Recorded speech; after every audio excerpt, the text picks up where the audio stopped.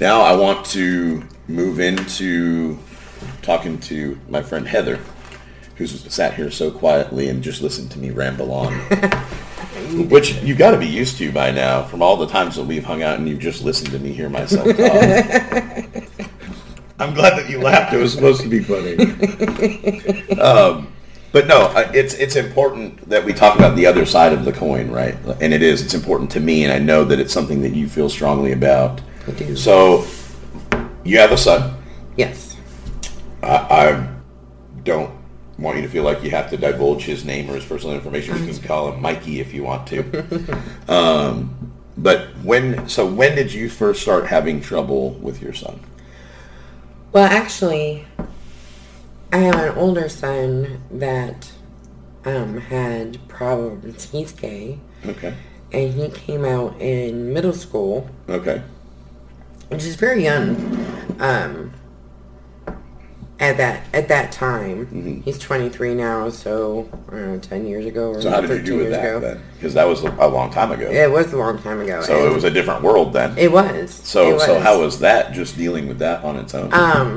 I always knew he was gay. I was just waiting for him to realize he was gay. Okay. So you were good with it? I was fine, yeah. Okay. Yeah. I grew up with gay people. I have it doesn't bother me. Listen, you're preaching to the choir. I have gay relatives. I've had gay relatives. I have gay friends. Right. I don't harbor any kind of feeling. Listen, whatever makes you happy. Right. Do your thing. Whatever makes you happy. So life is too short. But he had fought with depression and anxiety. Mm-hmm. And I felt at the time that I would not get him medicated because I believed that you have to have your frontal lobe, I believe is what it is, doesn't develop until you're like in your 20s, fully developed. And I had a friend of mine in high school that had taken Prozac, and she completely flipped out and took a paper clip and dug in her arm all the way up her arm. And so I was completely against medicating children, to be honest with you. Sure. But then as time went on, and I myself got medicated for depression and anxiety and PTSD. I married a man who is bipolar, and so I think my younger son was just kind of bound some way or another to have some issues. Started off with him in school, and he would do this whenever he got excited when he was in kindergarten. So he would be like that. And his teacher noticed that that's something that autistic kids tend to do. And there were other things, obviously, but that's the one that sparks in my mind because it's something I noticed too right away. So the school diagnosed him with autism. He's high functioning, so we don't have to deal with a lot of things, but he does have a sensitivity to water, to loud noises, to temperatures in the room, and really is bad with change. So anyway, so they diagnosed him with autism in, I think that was in first grade that they ended up diagnosing him with autism. So he started getting extra help in classes and stuff. Well, unfortunately, I'm an alcoholic and addict, and I started using again, and me and my ex-husband were to separate, and I tried to give my youngest son time, hey, I'm going to be moving out, we'll be living here, and you'll be going back and forth, and trying to get him used to the idea. Well, that caused some I'll call it situational depression. Okay. Which makes complete sense. You're a kid, your family's breaking up, Of course. So we went through all that, and I got treatment, and now I'm sober, and practice a 12-step program. Yay! And that's where I met Joe. And, and so as he got into middle school, well, actually, he started becoming, wanted to run away from home. So, me and the school counselor talked, and she was supposed to see him, but it kind of fell through the cracks, and Jonah seemed okay, so we kind of let that go. Well, then things started getting not so good. In 6th grade, he hated us. And I'm sure some of this is just developmental stuff, you know.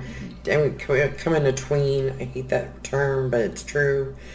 Come in a tween. A tween? A tween, yeah. Is that in between teenager and child? Awesome. You're a tween. Okay. And learn something new every day. Right.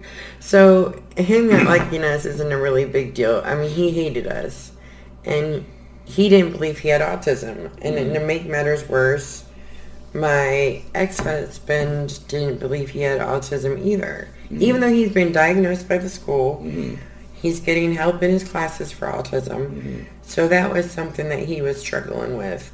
That I'm sitting here saying you have autism, and his dad is saying not. So you guys weren't in agreement about his condition. Yeah, no. Which was causing conflict in him. It was. Okay. But I tried very hard not to. I tried to make him know that it's okay, that it wasn't something that was bad or something that made him different in a bad way. It's just something he has to deal with, you know. Sure. Like I have depression and anxiety, and I'm an alcoholic and addict. Those are things I have to deal with. Right. Doesn't make me a bad person. Sure. Or not able to, you know. I try not to plant the seed that he would water. Let me put it that way. Right. Sure. Yeah. Well, and I wonder at some point where the line becomes there's not something wrong with you, but you're sick, or you have an illness. Well, where does that become? Because kids don't want to have an illness either. No, they don't. I don't want to have the plague. If I'm a youngster, I don't want people to think I have cooties. Right. Right. Like, so that's a stigma in itself, right? Being sick. Yes. Or, you know, people looking at you like you have cancer or some sort of contagion. Right. You know, versus a mental disorder. So how do we, I guess a question would be, how do we communicate to our kids in a way, and maybe you can answer this, to where we don't separate them from their peers, right? In the way that we look at them, the way that we talk to them, the way that we make them feel. Like, you're just as good as any other kid. You're just as smart. You're just as lovable. You're just as funny. You're just as, you know what I mean? At what point, how do we communicate that in a healthy way, that there's not something wrong with you, but... And we dealt with that a lot when we got to the depression and anxiety. He felt more... The fact when he started to have to take medicine. So what happened was he had developed some things I can't mention because it would just... I would hate someone find out who he is and then them know something that's super private about him. Sure. But he had developed some very odd behaviors and started sleeping a lot, was petrified to go anywhere. So we took him, what we did is we took him to this... So some depression type stuff, some fear, yeah, some debilitating fear. Yes, just, you know. We've talked about that on this show. Fear is a mother. It is. It's a monster by itself. It is. So, you know, I can only imagine as a young person dealing with depression and dealing with debilitating fear and not having tools or resources. I mean, we're grown and we're just figuring it out, right? Like, I can't imagine being riddled with a debilitating fear at a young age and feeling alone in that, or like people didn't understand. Right. No, it was horrible. The one thing me and my ex-husband do well is we actually get along really well now that we're not together. That's good. Yeah, it is. And we both have the attitude that, you know, we decided to have Jonah, and not that recently we decided to have him. He decided to be born. Mm-hmm. So we need to work together, which was really great because what we ended up doing was going to see this guy named Dr. La Barbara at Vanderbilt. Okay. And this is before medicine or therapy or anything. Mm-hmm. He did a series of tests, like 2 hours, not like physical tests, but, mental tests and whatever they are, he did. And then he had us fill out questions too. So basically that was to accomplish two things. One, so we had a clinical diagnosis of autism. Okay. Which you have now. Yes, which we have now. So now we all know he has autism, which... So now your son and your ex are on board. Yes. And they're not deluding themselves right. that you're the crazy person. Right. Because I'm sure that you had to deal with that. Yeah. I mean, that was my perspective of what you were saying, is that they were teaming up against you. They were. That's how I would have felt. Like I was getting teamed up against and I was the crazy one. I just knew that my thing was, well, you're perfectly fine having the school assist him because he has autism. Then obviously, Right. Yeah. So as long as he was getting what he needed. Right. And he did. He got a ton of what, support. They were so good. Good. But it helped us do that. And if we found out he had depression, anxiety along with that. Mm-hmm. So the next steps were, for us, we talked about it because I was still unsure whether I wanted to medicate him or not. Mm-hmm. But I've had depression my whole life, and my ex has bipolar. So we both said that we both would have liked to have had help when we were younger. Mm-hmm. And so we decided that we would go to a psychiatrist and go to therapy, because really you can't really... Medicine doesn't solve everything. Definitely it just not. doesn't. Definitely not. And we did our due diligence by making sure we had him tested. We did our due diligence when we went and, picked a therapist. We asked him if he wanted a man or a woman, and got him what he wanted. So they started putting him... I'm not going to remember what they very first put him on. But, I don't know, are you medicated? Okay. It's okay. So if you've ever had to switch medicines or start medicines, it's trial and error. Yeah, well, and you can't just stop and start. No. Right? Like you have to ease into it and then you have to ease off of it. Right. I definitely understand that yes. part of it. And it can especially dealing with psychotropics. Right. With mental and mental medication and antipsychotics and things like that. You can't just turn it off. You can't. Because it will totally fuck up your brain chemistry. Screw you completely, yes. And so the first medications didn't work.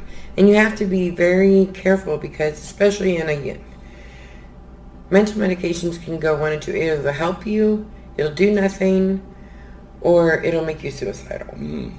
And so we had to be very conscientious of what was going on with Jonah when we started the medications. Well, then he had a breakdown and an anxiety attack, and he had planned to kill himself. So he went into the hospital, into Rolling Hills, and then... So let me stop you for a second. Yeah. Because we just kind of grazed over that. Oh, I did. I'm sorry. No. And the only reason why I'm not going to let you is because I think it's important that other people realize that it wasn't that easy. I'm sure that was hard for you to wrap your head around and hard for you to accept. And I don't mean to get you upset, horrible. and I don't want you to get upset. No, for the sake of being helpful to other people, what was that like? Hearing that your child wanted to take his life, and I mean, it's horrible. I got it because I've had suicide attempts myself. Sure. I get that, Dirk. It's like, it's like walking with like this 1,000-pound bag of rocks, and you're slowly going, and there's this, and it's dark, and you're way down, and you're going through mud, and there's a pinprick of light, and that's all you can see. And it's not because, at least for me, it wasn't because I wanted, oh, poor me. It was because You just didn't want to go on anymore. I just thought life would be better for everybody else without me. Mm-hmm. So I got where he was. Mm-hmm. I got that darkness. Sure. And to know that I couldn't do anything to save him was extremely frustrating. I was talking to, just not to segue, but to relate.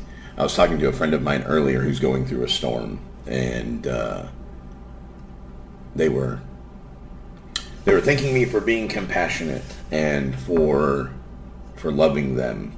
And I said, I know what it's like to be in that darkness, and I know what it's like to be in that storm and to feel like it's not going to end. And I wish I had somebody there to tell me that it will pass and it will be okay. Yes. And soon you'll be covered in the sunlight. You just got to weather the storm.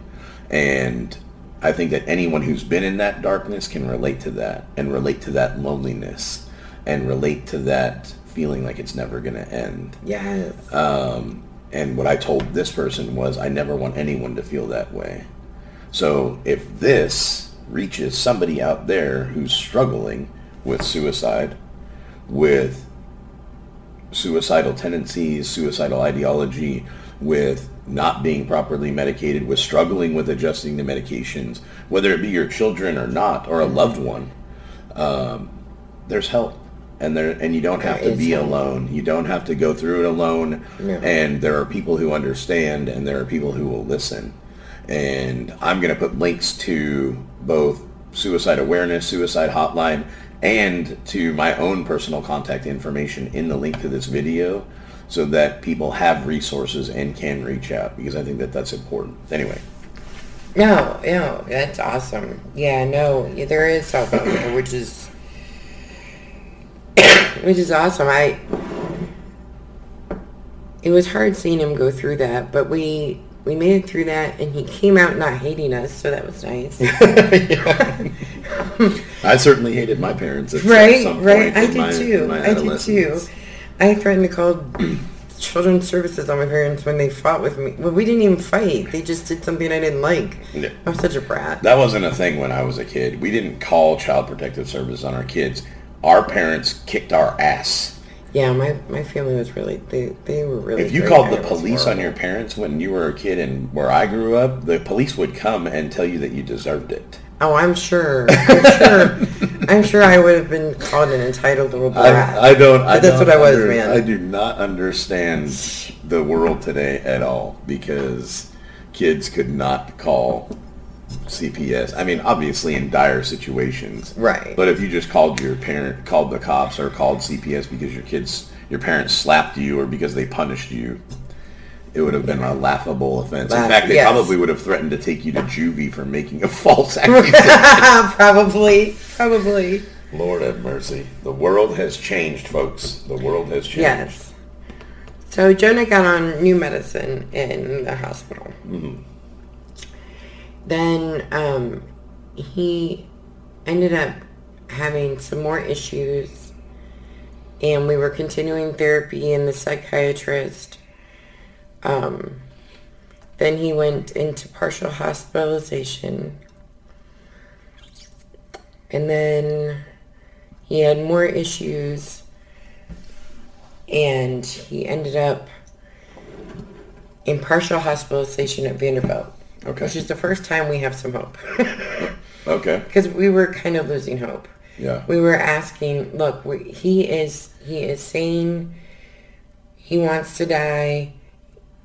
He doesn't have a plan. If you don't have a plan, they won't admit you. Right. Right. So it's not premeditated. It's just right. It's just talking. It's just talking. Right. Right.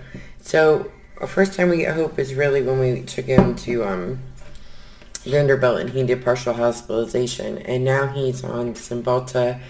And kids with autism, they're getting a lot of help with a medicine called Abilify. And it's really helping their mood and some other things that are going on. Jonah, and after that, Jonah started cutting himself. And that... So this is, again, one of those things, right? Like, parents are dealing with this stuff. They don't know how to react. They don't know how to relate. No. It's shocking. It's upsetting. They don't know if it's real. I have friends that are like, is it attention seeking? Are they trying? I don't understand. Is my daughter trying to hurt herself? Or is she crying out for help? And if she's crying out for help, what can I do? Like, I don't understand how to respond to that call. Because I want to hospitalize her. I want to protect her from herself. I don't want her to hurt herself. So in that situation, what do you do? Well, I think you really need to rely on a therapist because we don't know what to do. Right. We really don't. Mm-hmm. You're a parent. You're in crisis mode. Right. Try to assure them if they'll talk to you. Sometimes, my older son would talk to me about everything. Mm-hmm. I mean, everything. What a blessing, right? Yeah, because it was great. So I could say, hey, this isn't reality, this is this. Jonah will just shut down. Mm-hmm. So really you need to rely on therapists. I used to say, for me, if you're cutting where people can see it, in my opinion, this is just my unprofessional opinion. Mm-hmm. Based on my own actions and his actions. Your experience. Yes. That's where I was going. Yes. It's based on your experience. Based on my experience. With self-harm. With self-harm, I'm crying for help. When I cut here and on my legs and other places where people couldn't see. Mm-hmm. You were trying to fix something. I was trying to fix something. Mm-hmm. I disassociate, so that's the way I come back into my body. Mm-hmm. Yeah, I have another friend who practices self-harm, and it's how she reconnects to her feelings because she gets so disconnected. She gets so disassociated with her emotions and with her feelings that, like you said, harming herself or cutting herself not only brings her physical pain and brings her back into the moment and back into reality, but it also gives her something to take care of and to heal and to mend. And in a way, it's self-soothing. Right. Because it's self-care, right? It's like the most toxic form of self-care that there is. Rather than spending time on yourself, giving yourself a bath, meditating, getting your nails done, going tanning, whatever, going out for a girl's day out, whatever. Right. It's self-harm followed by, medicating wounds and taking care of wounds and healing physically back to a state of being intact again or being healed again. Right. And it really is. It's a form of self-care, and people don't understand because they can't relate.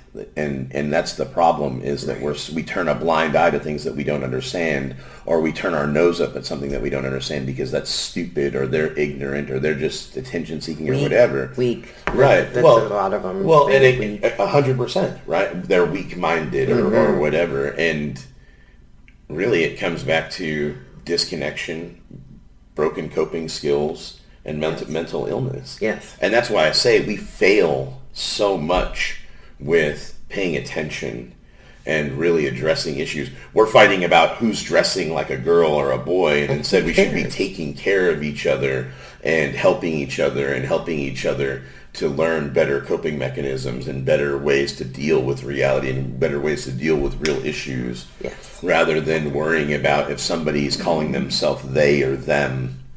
It seems so silly to me, the things that we fight and argue about and we protest against. Well, it's like but we turn a blind eye to real issues. That are harming people and that people are suffering from every day.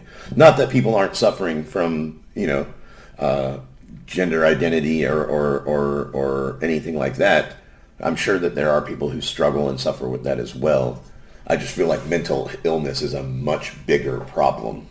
It is. And it's swept under the rug because it's foreshadowed by things like, look at this transgender woman stepping into the spotlight, all glitz and glamour, because that's far more exciting and drama and talking about people harming themselves. The last time Jonah was in the hospital, there were 20 kids waiting to be. There were no beds for children anywhere except Rolling Hills. But we churched in Kentucky, in Jackson. There was no, in Middle Tennessee, 20 kids were waiting for beds. Yeah. It's a real thing. Yeah. Kids have chemical imbalances just like adults do. Yeah. You know? And trauma. And trauma. And broken coping mechanisms and lack of communication skills. Yes. Right? Like yes. all of these things that we struggle with as adults, children are struggling with. And they don't have the experience to back it up, to have any sort of coping or hey, this does work out. Or this does end and something better does happen. And I have to tell you, and this is my opinion, so we're going to delve out of experience for a minute into opinion, but my opinion is that because of cell phones and social media and everything being brought from the internet right to the end user on the couch, right? Kids are now exposed to things that I wasn't exposed to until I was 16, 17, 18.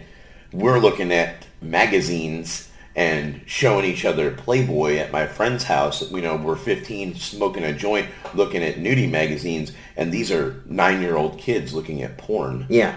Looking at this video, that video, and everything is being publicized and everything is being objectified. Women are being objectified. Sex is being objectified. Everything is being force-fed to our kids at such an alarming rate that they don't have any choice but to start coping and dealing with and processing things that their minds can't even begin to fathom or wrap around or comprehend.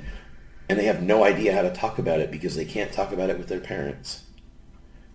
And their peers have no experience to go off of or any kind of insight or wisdom to share with them. So they're toxically raising each other with the internet. And it's frightening. It's very scary. It's frightening. And really it all starts at home and it all starts with parents. And it all starts with parents being involved in what their kids are doing and what they're looking at. Now, obviously, the ability to control that is out of reach.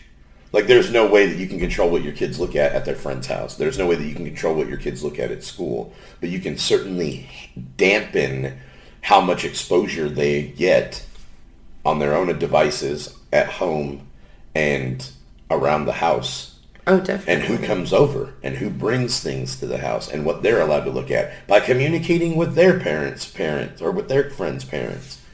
Anyway, I'll tangent this shit in a whole other direction. We can do a podcast just on that. Yeah, we could. Anyway, so you've got Cymbalta and Abilify. Yes. And you got him into partial hospitalization at Vanderbilt. Yes. I'm bringing us back. Okay. And so then he leaves there. We think everything's going good. Uh-huh. And then he takes this box cutter and cuts all up his arms, all on his chest, on his shoulder. And so we take him to the hospital. Mm-hmm. Wait, there's a time before that. Okay. Hold on. Sorry. That's all right. No, he had done some cutting on his knuckles. Okay. And I said, that's a cry for help. It's a cry for help. He wants you to see it. It's a cry for help. So he cut his knuckles. Cut his knuckles. You said that was a cry for help. That was a cry Did you for say help. that to him or did you say that to yourself? I said that to my ex. Oh, okay. And then we took him up to Vanderbilt into the children's ward to be evaluated. Mm-hmm. And they met with us separately, and they meet with them separately, and they meet with you. Mm-hmm. And we tried to explain that we felt like we were going down a spiral, and he's going to hurt himself, and we need help. Because we don't know what to do. He's already been admitted into hospital. Right. He's been in partial hospitalization. So she says that they're going to put him in. So he stays the night there, and a new psychiatrist comes. And says, no, we're not putting him in because he doesn't have a plan. Okay. We're going to put him back in partial hospitalization. Which is, so just so I understand, partial hospitalization is like or outpatient. They go during the day. Yes, and then they come go home during at night. and then come home at night. Because I know that we do outpatient with treatment the same way with drug and alcohol treatment. So a lot of times people don't get locked up in a rehab. They'll go during the day, right? Like classes and groups, and then they'll come home at night. Okay. And Vanderbilt was awesome. Okay. The second time was awesome. He learned new skills, which was great. So we come home, we think everything's going well. Everything seems to be going well. He gets these suicidal ideations again. And this time he cuts all up his arms, on his chest, on his stomach. And we take him back up there. So just to clarify my understanding of suicidal ideation, because I have a friend that I actually took a friend through the 12 steps of recovery. Oh. Dealing with suicidal ideation. So my understanding of suicidal ideation is that it is obsessive compulsive thoughts about taking your life. Uncontrollable obsessive compulsive thoughts about taking your life. So anyone who doesn't understand that or can't wrap their head around that, it's literally having a one-tracked mind and not being able to think about anything but taking your life. And it hits people with PTSD, specifically. A lot of veterans that suffer from PTSD or post-traumatic stress disorder come back from war or come back from traumatic experiences with suicidal ideation. A lot of times it's survivor's guilt. They'll see a fallen comrade blown up or killed in action, and they'll suffer from survivor's guilt, and then they, as a result of that, they will have suicidal ideation. And that was what my friend had specifically, was a survivor's guilt infraction. And we actually worked at 12 steps and replaced alcohol and drugs with suicidal ideation, and I was able to take him through that process, and he was able to have a spiritual experience as a result of working the 12 steps, which is crazy. That's awesome. And I mean, it's just the miracle of having a higher power and a relationship with a higher power and God, right? Anyway, I didn't mean to derail. I just wanted to clarify what suicidal ideation was for people who might be listening who have no idea what that reference is. And this has nothing to do with his medicine at the time. Okay, so he's on Cymbalta and Abilify still. We just, at this point, they had upped the doses a little bit. But that's not why he cut himself. Right. So then they put him in rolling hills for 10 days. Okay. And we have been stable since he has come out of rolling hills. I asked him if he didn't have a plan, but he now knows how to talk to the psychiatrist and get in the hospital. Because sometimes he wants in the hospital. He deals with bullying at school. He deals with lots of other things. And I would imagine that that's 10 times worse, suffering from depression, anxiety, fear, having autism. Yes. I'm sure that the bullying is, if it's not worse, I'm sure that it feels 100 times worse. I'm sure it does. Because you're already a target, right? Like you're already... Yeah, different. So, okay, so he's had the episode. Yes. He's still on the same medication. Yes, just upped a little bit. But he has found sanctuary in being able to be institutionalized from time to time. Yes. And you're good with that? No. Oh, because I feel like I would be. Like I would feel like him having a safe place, and this is just me. I would feel like him having a safe place would be better than the alternative. I see what you're saying. I do. Here's the problem. When they go into the mental hospital, it costs about $3,000 to $8,000, which I'm broke. Sure. So my ex-husband has to pay for it. Of course, he doesn't have endless money either. Sure. He's not a millionaire or anything like that. Well, I didn't realize that it wasn't like an insurance thing. It is an insurance thing, but that's your... And they want that money. That's the copay. Yeah. The copay is the $3,000 to $8,000. Yes. So, again, here we are, right? Mental illness failing our country. We have children that need medical help, medical attention. Yes. And hospitalization, yet even with insurance, we're talking about $3,000 to $8,000 for a temporary stay or an outpatient type situation. Yeah, it's just expensive. Yeah. And what I would like to see happen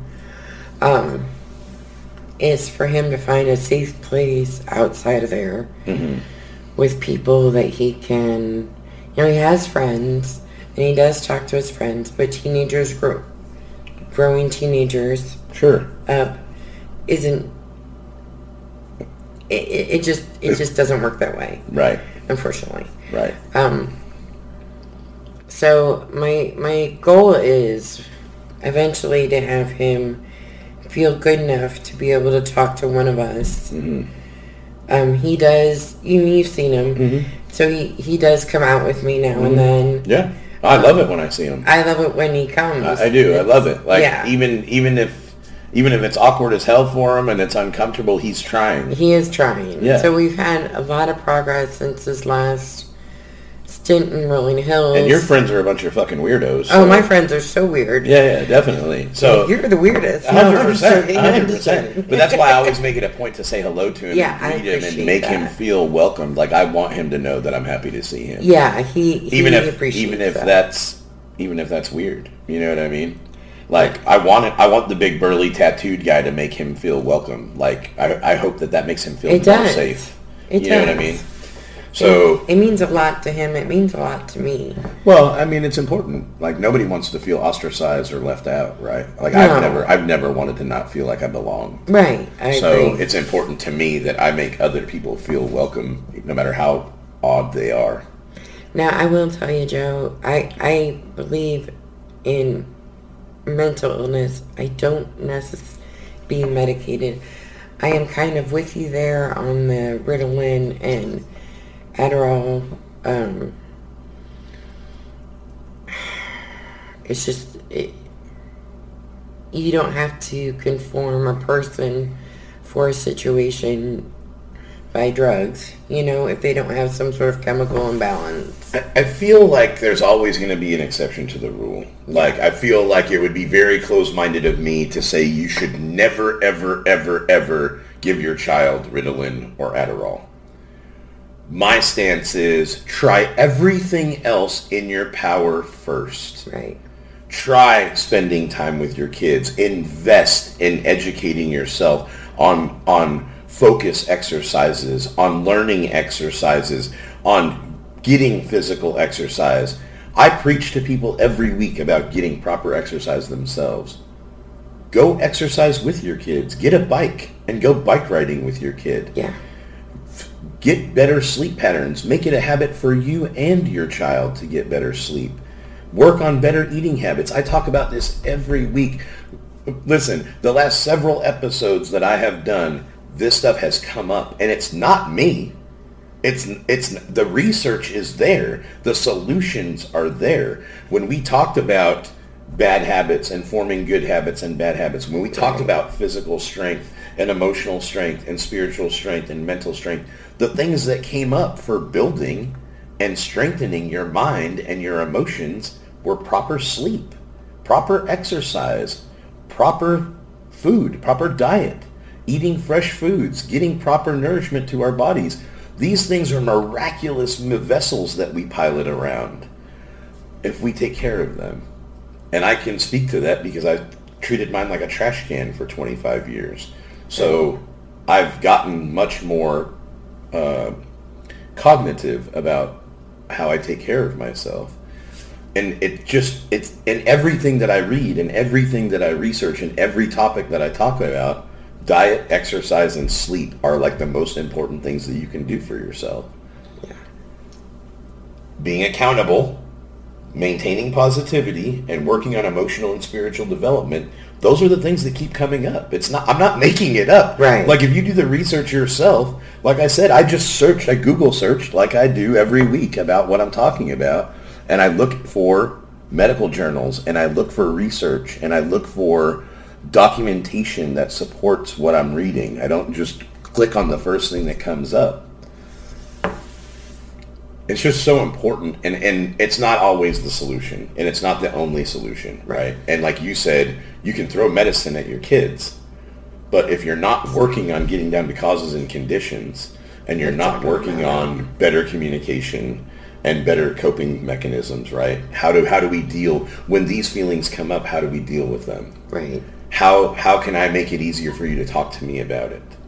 Right? Like these are the things that we need to be learning about, is communication and learning new coping mechanisms and learning better habits. Yes. And especially in dealing with something that you don't know anything about, like this is just hitting you and you're just kind of having to roll with it.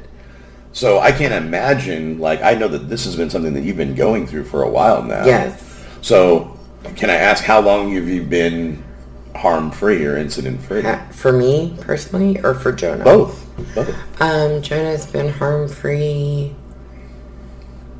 2 months. Okay. Is that right? And personally, 2 years. So this is something that you've learned yourself how to cope with as an adult and how to deal with in a healthy way. Yes. And to come out the other side of it with better coping mechanisms and learning how to identify your own triggers, right? And your own responses. Yes. And responding in a healthier way, especially without medicating with drugs and alcohol. Like, that's the thing. I love when Joe Rogan says that, like, sober people deserve a cookie for dealing with this shit sober. You know, and, you know, we don't get that glass of wine. We don't get that. No, we don't. That joint, you know, that nobody sees us smoke with our friends, or the beers that we get to go have, or go, you know, the night to let off with the guys or let off with the girls. We just deal with it as it comes because we don't have that off switch. Yeah. And, you know, that doesn't make us better human beings by any means. But, you know, we deal with this shit for real, and we feel all of it. And and that's a blessing and a curse sometimes. Sometimes it really is. Well, because really life doesn't always feel good. No, it doesn't. And, you know, we spend enough time hiding in the shadows and hiding from ourselves that that's why this is so important to me, because I feel like a lot of people struggle, and a lot of people struggle with everything that we talk about, with drugs and alcohol, with self-harm, self-medicating, but no matter what it is, right? Right. Like, people can medicate with all kinds of things. Oh, shopping, and I do that. Shopping, sex, gambling. Yeah. I mean, pretty much anything that gives you some sort of a rush, yes, right, can be used in excess to deal or cope with our feelings. So I'm glad. I thank you so much for coming on. Oh, well, thank you for having me. Definitely. And we should definitely talk about other things, because I'm sure that there are other subjects that we could talk about. I'm sure there are. Yeah. But, you know, when we got to talking that day about different topics, and specifically about medicating children, it dawned on me that you had been going through this, and that you had a much different take and a much different experience. And as passionate as I am about my side of the conversation, and as strongly as I feel about it, it definitely opened my mind to the exceptions and to the importance of medicating children on the on the other end of that spectrum. We're talking about kids that are hyperactive and kids that have mental illnesses and mental disorders and broken functionality that needs assistance. Can I just say that for anybody struggling with their children, do your due diligence, get them evaluated, get therapy, and then if you're still uncomfortable and not ready to go to a psychiatrist, get therapy. Get them diagnosed by somebody who does multiple tests, so you can feel comfortable with a psychiatrist, and get on, decent medications. Have those conversations with your kids about, do you feel suicidal? Do you feel different? How do you feel today on this medication? I don't know. It's important. It's important. It is important. And they're suffering. Well, and it's important that other people know that they're not alone. Right? Like, that's what this is all about. It comes down to, if you're out there and you're struggling with a child who has mental illness and you don't know what to do, there are resources. There are places that you can go. There are people you can talk to. And there are people who are going through it and have gone through it before you. And reach out. Reach out to any of the resources that I put in the comments below. Reach out to myself. You can reach out to me. I get teased about my email because I use email and nobody uses email anymore. I'm not cool enough to be using Instagram or Snapchat. I don't do that either. I'm sure I don't at have some that point, kind of time. I'm sure, right. Like I have a full-time job and a full-time life, so it's learning other apps and This doesn't. media is just spins me out. You can put my email. I'll give it to you. Okay. So you definitely have resources. You definitely have places you can go, people you can talk to. We're going to make some of those things accessible to you. Thank you for tuning in. This has been We Are Apes Development, episode 11, about medicating children. I'm Joe Murato. This is my friend Heather. I don't care what you say about me as long as you talk about me.